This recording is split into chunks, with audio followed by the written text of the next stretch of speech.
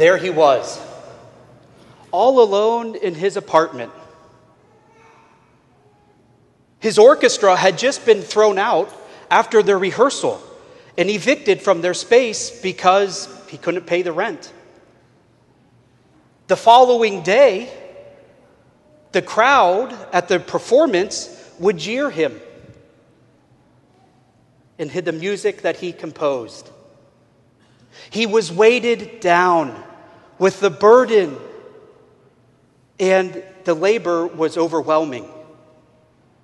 Although he had had some success earlier in his life, he was still in debt without much hope of getting over it or out of it. All of us sitting here today have been there at one point in our life. Well, maybe we haven't had our own orchestra, but certainly we can relate to these feelings of being stuck. The thinking that our best is simply not good enough. And the feelings of being all alone.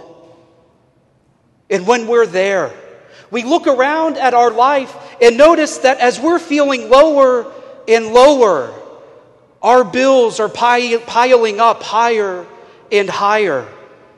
And we feel that financial burden. We continue to labor in a dead-end job that is sucking the life out of us each day as we trudge to work. We watch our loved ones who are suffering through the pains of addiction. And as those chains tighten around them, holding them in bondage. And when the burdens of today are not enough, then we have the twin thieves of regret and fear to steal more from today, as we regret yesterday and have anxiety about tomorrow.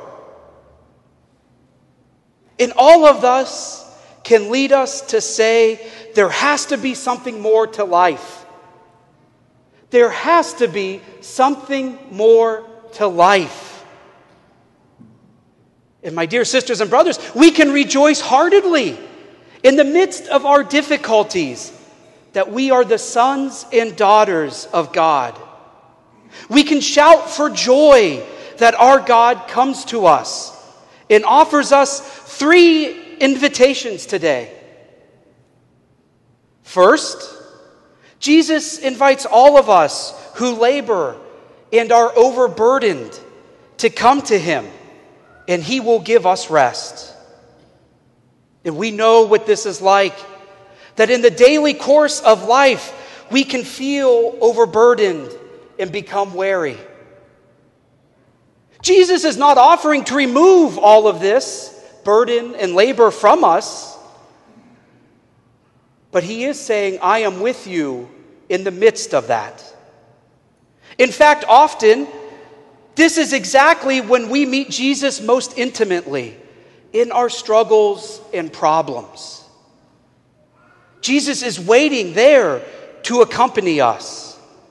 And in these burdens, we have a sense of peace. Not the peace you can buy online or a peace that you can buy at the shopping mall, but a sense of peace that this world simply cannot give. And it only comes from having that living encounter with Jesus. We are also invited to shoulder the yoke of Jesus. This is not some constraining duty or restrictive obligation that weighs us down. Quite on the contrary, in fact. Jesus frees up what is best in us, since he came that we might have life and have it abundantly. Jesus' yoke helps us to live our lives more human and more whole. It's not easy to find a more passionate way of living. Jesus frees us from fear and pressure. He doesn't bring them in. Jesus gives us our liberty to grow, to become a human being fully alive. not slavery. Jesus awakens in us trust and not sadness. Jesus brings us to the very heart of love, that is the Holy Trinity.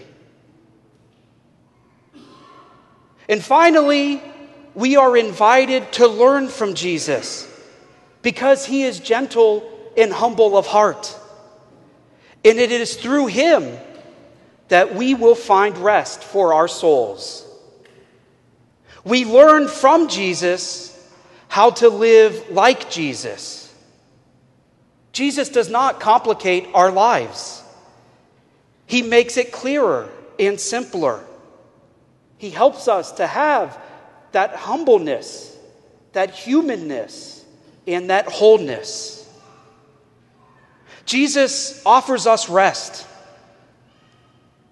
And he never puts any of us through anything he himself did not experience. He invites us to follow him on the same path that he walked. And that's why Jesus understands the burdens in our life. He understands the fears we are experiencing. That's why he is full of mercy and compassion for us when we wander away, always inviting us to get up and to follow him again. This was the same invitation that he gave to the man I mentioned at the beginning. When we find ourselves alone, in our lives coming undone, in feeling crushed from the burdens of our labors, Jesus makes that invitation.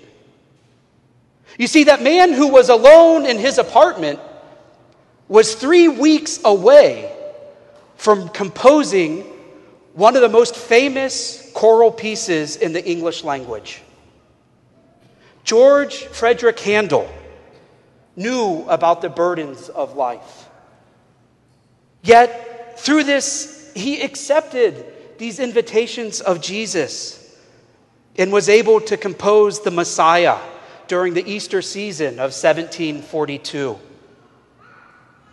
And as we listen to that beautiful piece, we actually hear from the prophet Zechariah that was just proclaimed to us as part of the Messiah, encouraging us to rejoice in the Lord, to give praise to our God, as the prophets are always reminding us.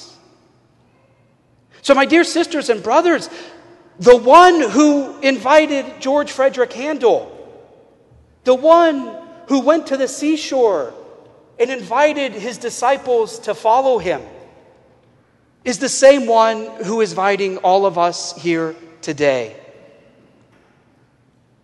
He is the one who is stronger than our fears, stronger than any struggle or burden we are experiencing. Each of us have received this same invitation. Each of us are invited to come to this altar with our hearts open to receive Jesus and to bring him into our life. Yes, I can assure you we will still be feeling the hurts of life, and the burdens and labors will remain. But we know that we're not alone in facing them, that these are not only on our shoulders. And as we accept this invitation from Jesus, we join in the choirs of angels of praise and thanksgiving. Because as we echo this chorus, giving glory to God, not only with our lips, but with our lives, with our very being, we are able to praise the name of our King and God forever and always. And as we join this great chorus that has gone throughout the centuries, we invite others into this glorious chorus to the praise of our God.